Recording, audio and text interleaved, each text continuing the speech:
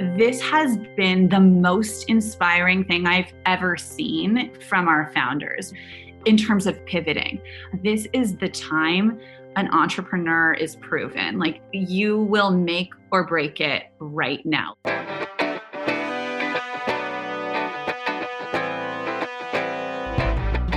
On this episode of Access and Opportunity, we welcome investor Jesse Draper, founding partner of Halogen Ventures.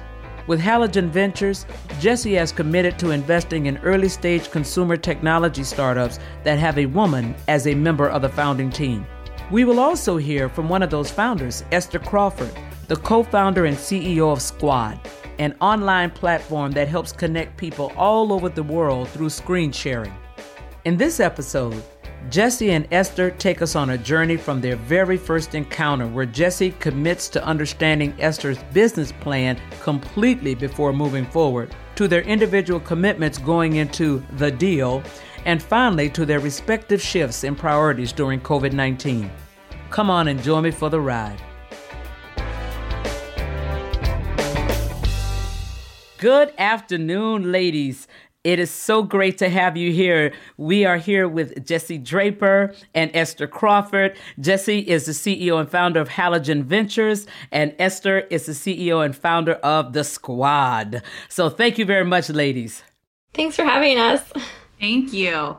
You're most welcome. Well, this season, we're talking to investors and entrepreneurs and how they've come together. And we are especially focused on women who have made it their mission with their fund to invest in diverse companies that have been founded by women and or multicultural entrepreneurs, and that are working feverishly alongside of us to close this gap that exists in the marketplace with respect to the distribution and allocation of capital to women-owned and multiculturally owned businesses. So Esther, I want to actually get started with you because our listeners have not heard from you before. So tell us a little bit about The Squad. How did it come to be? Give us a little bit of your background, and then we're going to talk a little bit about how and when you met Jesse. Sure. So I'll just go ahead and share a bit about what Squad is before jumping into my story. Squad lets you video chat and have shared experiences together. And so what that practically means is you can see each other while you watch movies, TV shows, TikToks, YouTube, stuff like that. You can also screen share and browse from any apps. So for more practical things like shopping or travel planning or doing homework together. I grew up in a small town in Oregon where I really deeply struggled with a sense of belonging on a lot of different fronts. As a teen in the late 90s, the internet was still really new and wasn't really regulated by our church yet. And so I was gifted a computer and I got on to AOL chat rooms and I started making friends with people from all over the world. And that experience completely changed my life. And it's really the reason I became so passionate about consumer social products, because I saw in my own experience that these connections could be just as real and impactful as the relationships that people create and manage in person. I got my master's degree in international relations, but while I was in college, I had built this blog and a following, and I discovered YouTube when it was a really small little site, and started getting millions of views on my videos, and that ultimately changed my career trajectory because I was one of the first people to land a really genuine sponsorship deal. So it was a 6-figure sponsorship with Weight Watchers, and I saw that the world of marketing and advertising was on the verge of this radical shift, and I wanted to be part of it. And so out of my house in Milwaukee, Wisconsin, I managed to build my own agency that helped Fortune 500 brands define and create what we would eventually call influencer marketing campaigns. And I did that really successfully for 4 years. Although it was super lucrative, I started to get this itch to not just market other people's products, but also to be involved in creating or building the next platform itself. And I knew that, okay, all of these social networks that I've been on have all been based in Silicon Valley. They're backed by venture capitalists, but I didn't have any connection to tech or to VCs. And so I had to start educating myself about how that world worked. And then I took a leap of faith and moved to San Francisco, just basically believing I could figure it out once I got here. So I spent several years working for Series A startups in product marketing roles, and then started Squad a few years ago with this vision of building a social company that really solved for the problem of loneliness. Because that's something I always believed that the internet was uniquely sort of suited to do. It's what helped me when I was younger and more isolated. And so that is kind of like the background story of Squad. Okay, so let's talk a little bit about your fundraising journey, because I'm going to go right into your intersection with Jessie. So let's talk about it. Never raised money before, obviously had a successful company, successful following. You learned on somebody else's dime, which I always advise people to do, by actually leveraging your strength, going to work in startups, finding out how they did what they did, being able to put their product out there, using digital and social media as a tool. So how did you start to actually put yourself in front of VCs, and what was that experience like early on? Yeah, so our first investor was BetaWorks, and we got accepted into their Beta Camp program, which is a startup accelerator that's focused on funding frontier tech startups. I met a couple of the partners at an event, and I had built a weekend project that they were able to actually play with. I had gotten some press around it. They could see that I was scrappy, thoughtful. I had some product chops. They got to know me just a little bit in person. And so I think that is actually what really helped sell them on investing in us. I don't know that had we just applied sight unseen and they hadn't actually been able to play with anything we had made, that we would have ended up being a company that they invested in. Okay. So now, how did you meet Jessie? So I met Jessie through a partner at BetaWorks. Matt Hartman suggested that I meet Jessie, and he said, hey, there's this woman out in LA. She has a fund. It's focused on women, but she herself really understands consumer social. She totally understands the media landscape. I think she's going to really resonate with you. You know, your product may change or morph over time, but she's somebody who I think you could work with. And so that's how the introduction got made to Jessie. It was through Matt. Jessie, can you tell us a little bit about Halogen Ventures? You are fourth generation VC, and what made you decide that you were going to focus on women-owned businesses? So I run Halogen Ventures. We invest in early stage female-founded consumer technologies. And that's because, I grew up, as you mentioned, I'm a fourth generation investor, and I grew up in Silicon Valley around incredible men in technology. And I didn't think I could go into tech, even though that's all I knew. And so I went into entertainment because my aunt was an actress, and she was a very successful actress on a show called 30 something in the 80s. And I was like, oh, well, that's what women do, because my mom worked incredibly hard taking care of 4 children. But I didn't know what a traditional job for a woman looked like. And while my dad was incredibly open and generous with education, I still only saw men around me. So I ended up combining these two worlds and created a technology talk show. It was the first. Now there's many, but it really was the first, because I had the former CEO of Google, Eric Schmidt, on, and nobody cared. Nobody cared. And I was like, no, this is a big deal. But it was in 2008. People were just figuring it out. Ultimately, I worked with Forbes, Mashable, numerous other distributors. And in the early days of digital distribution, we took it to TV. We were nominated for an Emmy. But after we did 5 seasons of the show, and after the first 2 seasons, I realized I'd only interviewed men in technology. And I was very frustrated by this. So I launched this series called Rockin' Women. And I still remember who these Rockin' Women were. And I did a whole week of women. And then after that, made an initiative to interview 50% women in tech. And those women in 2008, 2009 were Sheryl Sandberg, Julia Hartz from Eventbrite, which is now a public company and had just started, Beth Cross from Ariat, and quite a few others that were fantastic. And I'm forever grateful to them, because that changed my life a little bit. I started getting pitched to just women. It was like this bat signal. And women started pitching me to be on the show. Sometimes I'd say, you're too early for the show. Love what you're doing. I don't have a ton of cash, but can I write you like a tiny check, like $1,000, $5,000, or negotiate some sweat equity and get you media exposure? Some of those deals ended up doing really well for me. And one I sold for a 25x return in less than 18 months on the secondary market. Wow. Go, Jess. One's now Carbon 38, which is an international athleisure marketplace that's doing really well. People are buying a lot of leggings right now, by the way, at home. So those deals did really well for us. I say us because now I have a team and we kind of like have put everything under the Halogen umbrella, and then raised Fund 1. And now we're on Fund 2. And so that's kind of how it all came to be. And I realized that women needed two things in order for the future little girls to not think they could not go into technology. And one was media exposure for these incredible women in tech. And two was funding. Excellent. Now, what made you say, okay, I want to know more? What did she do? How did she present herself? What did you think? Or did you get the reverse introduction from Matt also? So, Matt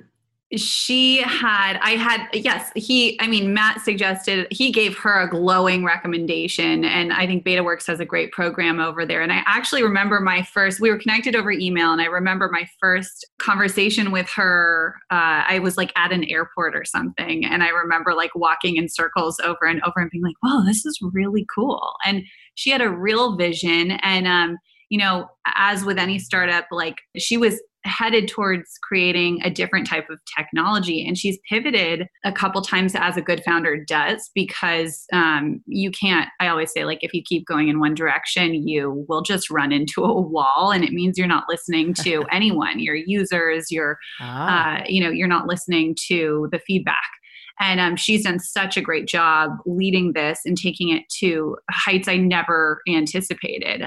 As an investor, I am an early investor. Often we're some of the first institutional money in at Halogen Ventures. And so we stay very close with incubators and accelerators like BetaWorks and Techstars. And Matt at BetaWorks is fantastic. How did you communicate to her what you were looking for? Because that's one of the tricky first conversations, is that the company is trying to figure out what you care about so they can present that to you. You're trying to sometimes be, if you're, one of those great VCs who will give it to you straight, no chaser. Others are a little bit more careful about telling you what they're looking for because they don't want the company to tailor the conversation. So how did you navigate that? What did you tell her was important? I think I told her I wanted to make sure that she had a really great vision, and I wanted to fully understand her plan and what she was building.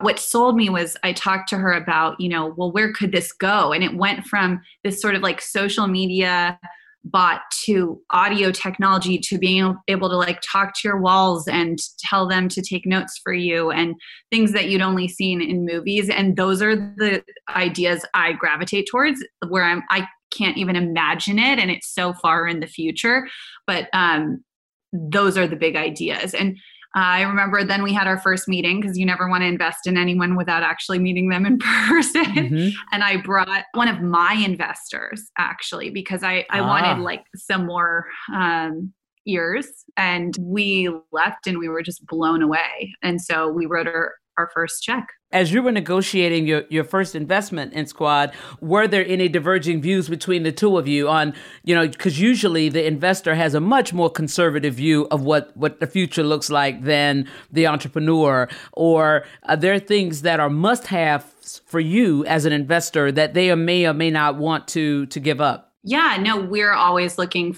for, we try to be really thoughtful. And I think if you break down terms for any investor, it's like, how can I own the most for the smallest check, at least in early stage? And so you're looking to own the biggest chunk of equity you possibly can. And then you want to negotiate great rights. We have a whole bunch of things we ask for that are non-traditional, and we're constantly changing that. And that's things like, we have a couple fashion companies and we wanted to make sure we got some free products. So we work things like that, like as basic as that into our deals, all the way to, making sure that we can continue to put in our pro rata stake to maintain the ownership we originally bought with our investment. And then, there's a lot of different types of follow-on funding rights, and it depends what type of investor. In Esther's deal, her original deal, we didn't lead. We do lead a lot, in which case you have the rights and set the terms, so you can ask for a lot more, but we'll ask all the way to, we have protections for, if someone goes through an ICO on the blockchain, all the way to, getting free purses. Understood. Now, Esther, as you and I were talking about a couple of minutes ago, at the end of the day, it is just as important to you as the entrepreneur who comes in, because, as you well know, Jessie, all money is not created equal.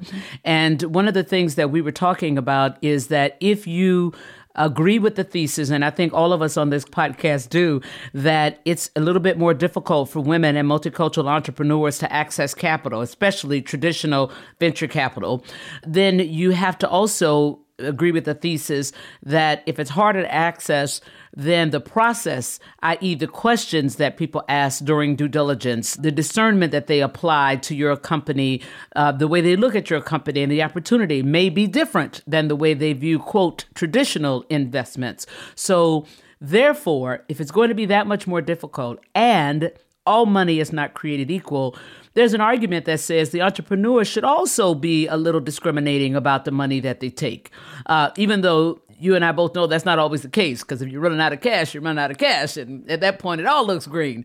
But what was it about Jessie in Halogen Ventures that made you comfortable, excited, and more than willing to put them in your cap table, Esther? I actually think that first meeting where she brought one of her LPs, it was so striking to me. It's the only meeting where that's ever happened, and I've probably taken 100 meetings with different investors. So that one actually does stand out. A lot of meetings with investors do not stand out, and they all kind of like gel together. First meetings do, but in that case it did. It was really interesting to see the person and the thought behind her fund. And it was like one of the first times where I started to think about the LPs that we were making money for.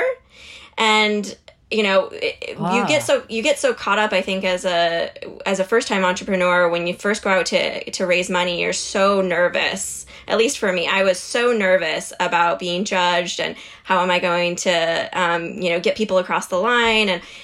But really, the next thought should really be, who am I making more rich and more powerful in the world? And it's not just the investors themselves. It's not just Jessie. It's actually all of the people on her cap table, all the people she's raised money from.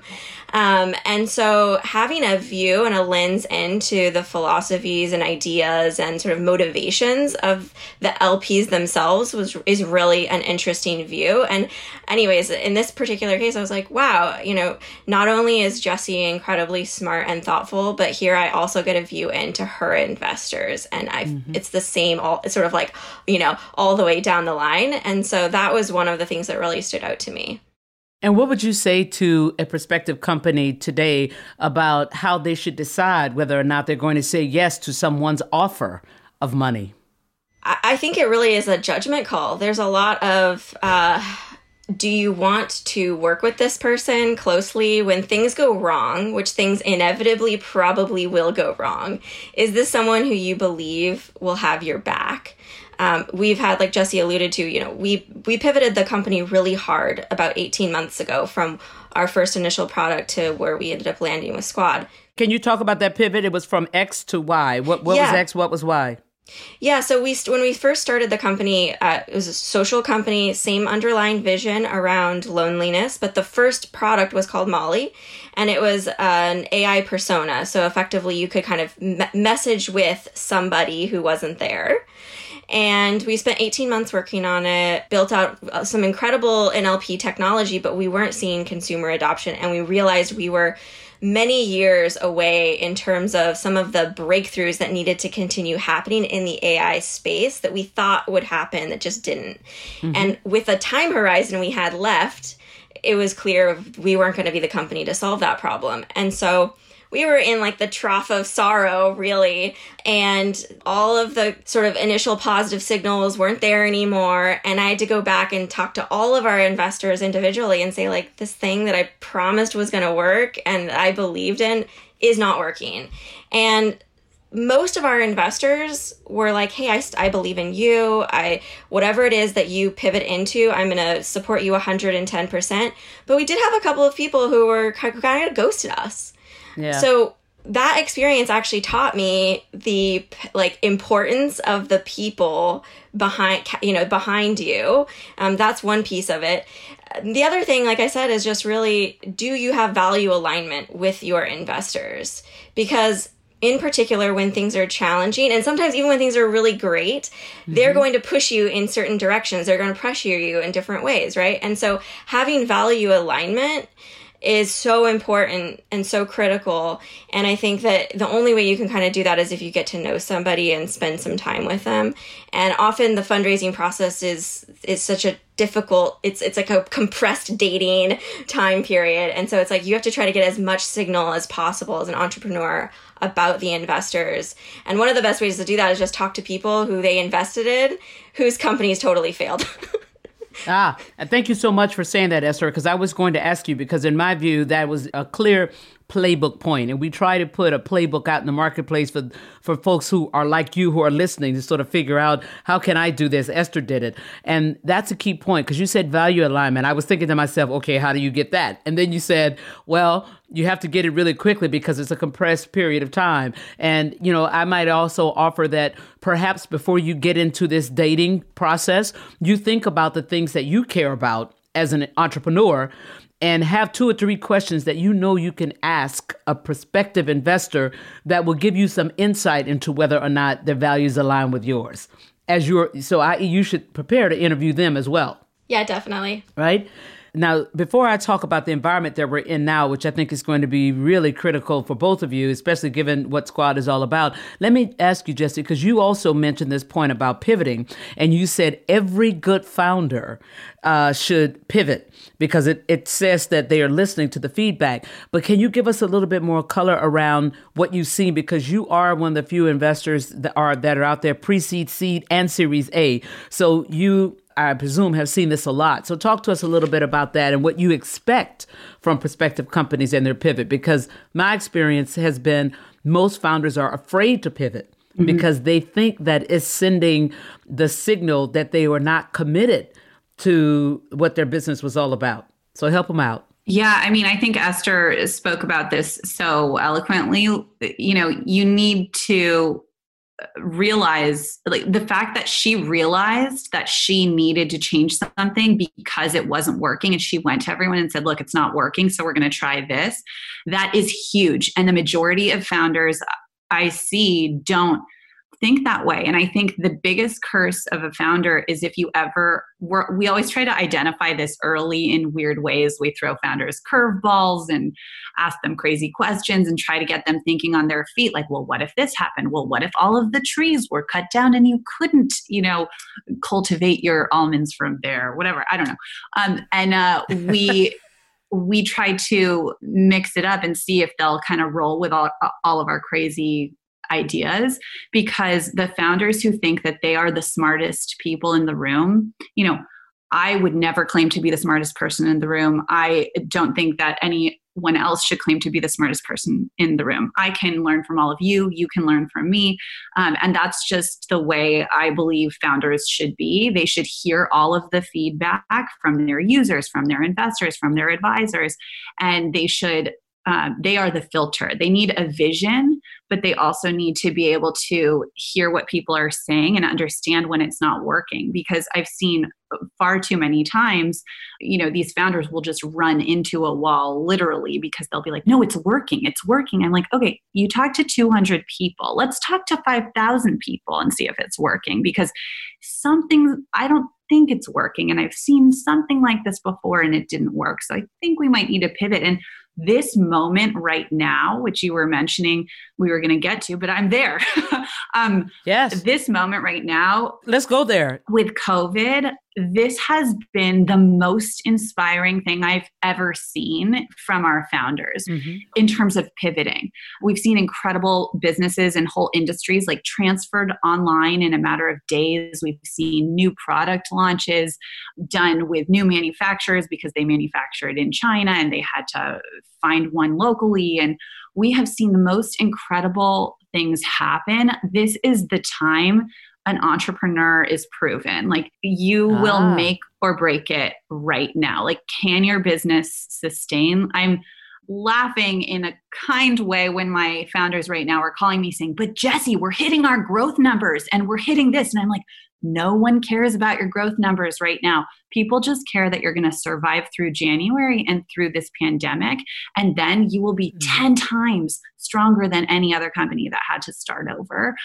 This is just, it's such an inspiring time. And entrepreneurs are being more creative than I've ever seen them be. Wow, you are my kind of girl, Jessie. I am a glass half full kind of girl as well. And I see, notwithstanding the pain that we are all feeling and the trauma that folks are going through, I still do see this as an opportunity that we can work ourselves through because we are a resilient people. Now, as you think about it as an investor, what's your priority right now? Are you thinking about that the cash that you do have, the dry powder, actually going to your portfolio companies, or are you still in the business of looking for new opportunities? And are you thinking about the opportunities that will be created that don't exist today on the other side of this? It's such a good question, and it's such a tough time, as you're mentioning. While I am seeing such great innovation, and this is the opportunity for innovation, there is a lot of pain, as you mentioned. And, we've seen layoffs of our 62 portfolio companies ranging from 1 to 60 employees. Week one, we saw companies taking a 90% hit in travel and some other particular industries, events related, et cetera. And so, this is a tough time. We were in the process of doing some new deals and we pushed pause, which also is very difficult to talk to a founder who thinks they're getting a check. And we basically said, okay, let's look at our portfolio and see who needs support and who needs help and who makes sense to make an investment in right now. And so we've been evaluating a few different things, but if I was going to make it super simple, I would say, 1, can the founder execute based on our experience with them? 2, do they have runway through January? And 3, is it COVID sustainable? And honestly, it was like, to have put so much thought into my investment strategy over the years, this threw even all investors for a loop, and I've been studying the 2008 recession and seeing what Sequoia did and all of these investors to see how they got through it and how their companies got through it. And when you look back, that's when Uber was started, Slack was started, all of the most incredible technology companies today and the largest were started in 2008, Dropbox. And so I think there's huge opportunity now. It's just about getting through these rough months. And, I'm grateful that the government's stepping in with these SBA loans. Those have been so helpful for a lot of our companies. And because it's just like a hit you didn't plan for. And it's interesting that you keep saying, I want to make sure they have enough cash until January. So you're not even seeing, you've sort of wiped out the rest of 2020. You're saying the next big fundraising season and the best fundraising seasons for companies like Squad is always the first quarter into the early second quarter. That's just sort of, VC 101, I suppose. And so you're saying you got to make it to January and not be on the edge so that you can take advantage of this. You're not thinking about anything in the rest of this year. Is that fair? Yes, that is fair. And that's just based on what we're seeing in terms of schools being closed till fall. And then also, if you know if you've been through a fundraising cycle or two, first of all, if you're Esther from Squad, she's really good at fundraising. So she could do it really quickly. If you know you are really good at fundraising and you can close it fast, great. You can probably go out and raise in the fall. But when I look at the fall, it's like people in the summer, investors in the summer, it's hard to pin them down. Everybody's all over the place. And so. But now they're all home. You know exactly where they are. Now they're all home. They're available right now. But Esther, they're home fretting. They're not on the beach. It's true. It's so true. But you hit September running, you just have to like start fundraising, and then you have basically through the first week in November, and then everything shuts down through January. So I think we're just saying, as far as safety, let's just like make sure you have enough cash through January. If something magical happens, fantastic. But that's what we're planning for. Understood. And Esther, let's talk about how Squad has been impacted. Yeah, so we're one of those companies where our growth has just been off the charts. The first 2 weeks of March, we grew at 54%. This is just like pre-COVID, pre-quarantine. The last 2 weeks of March, we grew 1,100%. So that just kind of like gives you a sense of the scope of change that we've experienced. And it's created all kinds of new challenges around scaling, suddenly dealing with the level of concurrency of usage we never had experienced before. But if you're a video chat app that allows people to hang out together, watch movies, TV shows, all the things people want to do but can't do in person, it just like, this is really the moment for our company to shine. It sure and is. Yeah. So we've just been taking advantage of it. Wow. What about being in a position from a personnel standpoint? It sounds like you're in a good position from a cash perspective. But one of the things that I've often seen, and that I certainly saw during my time as chair of the National Women's Business Council, there were great opportunities that women did not take advantage of during the financial services crisis because they thought, I should hold on to my cash. And then when things opened up, they weren't in a position to take advantage of how fast things were going. So have you been sort of thinking about that along with Jesse's help? Be prepared. You're already seeing it, but you can imagine what it's going to be on the other side of this as people's appetite for this kind of hanging out has grown, right? Folks didn't even know they could do it this way. Now they want to do it this way. Do you have what you need from a people standpoint? So we had frozen hiring at the very beginning of the quarantine, not knowing what we should expect or how long it should go on. But we just reopened hiring last week, and we have brought on a couple of new engineers to take advantage of it. We've managed to go out and raise a couple $1 million from our current investors to help get us through just without having to think about our next round immediately, so that we can instead focus on enabling the growth, getting users in, having stability of the platform, all of those things that are really important and critical for the company to thrive during this period. And so I am very much a like go for it kind of person. That's just my natural inclination. And I feel like that's what we're doing. It's just go time. And so it's full on at Squad every day. And our team is so motivated and excited by the opportunity that we've been given to really help people stay connected with each other. And so we get all these messages every day from users who are, thanking us for letting them stay connected to their boyfriend or girlfriend or their best friends or their family. And those are the kinds of things that like just drive us to want to continue doing this as well as we can. So I hope you're putting those testimonials on your website or in your Instagram chats, anonymous, but every day the kinds of things that you're hearing from people. That's pretty powerful. Yeah, thank you. Sure. Well, ladies, I could go on in this conversation, but I recognize that we promised you a finite amount of time. We have started a tradition with Access and Opportunity where we do a little bit of a lightning round so that our listeners get an opportunity to hear who you are from a personal standpoint. So I'm going to ask each of you 5 questions, and you quickly answer in rapid fire. And Jesse, I'm going to start with you. Okay. Which would you prefer, reading a book or binge watching television? Oh, reading a book. Adventure or relaxation? Adventure. Coffee or tea? Coffee. Coffee. Well, you saw what I was doing during this. I could not agree more. Email or phone call? Squad call. All right. There you go. Good answer. Excellent. All right, Esther. Here we go. Reading a book or binge watching? Binge watching. Adventure or relaxation? Adventure. Coffee or tea? I don't drink coffee, but the only tea I'll drink is my grandma's iced tea. Oh, okay. Is she from the South? She is, Oklahoma. So it must be sweet tea, honey. It's very sweet tea, yes. A full cup of sugar. I'm from the South, so I'm with your grandma. I got it. Email or phone call? Squad call. Okay. All righty. Well, ladies, I could not be more grateful, and I know our listeners are going to be grateful. This has been outstanding. Thank you for spending some time with us on Morgan Stanley's Access and Opportunity. Thank you. It was so fun. Thank you for having us. Excellent. All righty. Take care, stay safe, and stay well.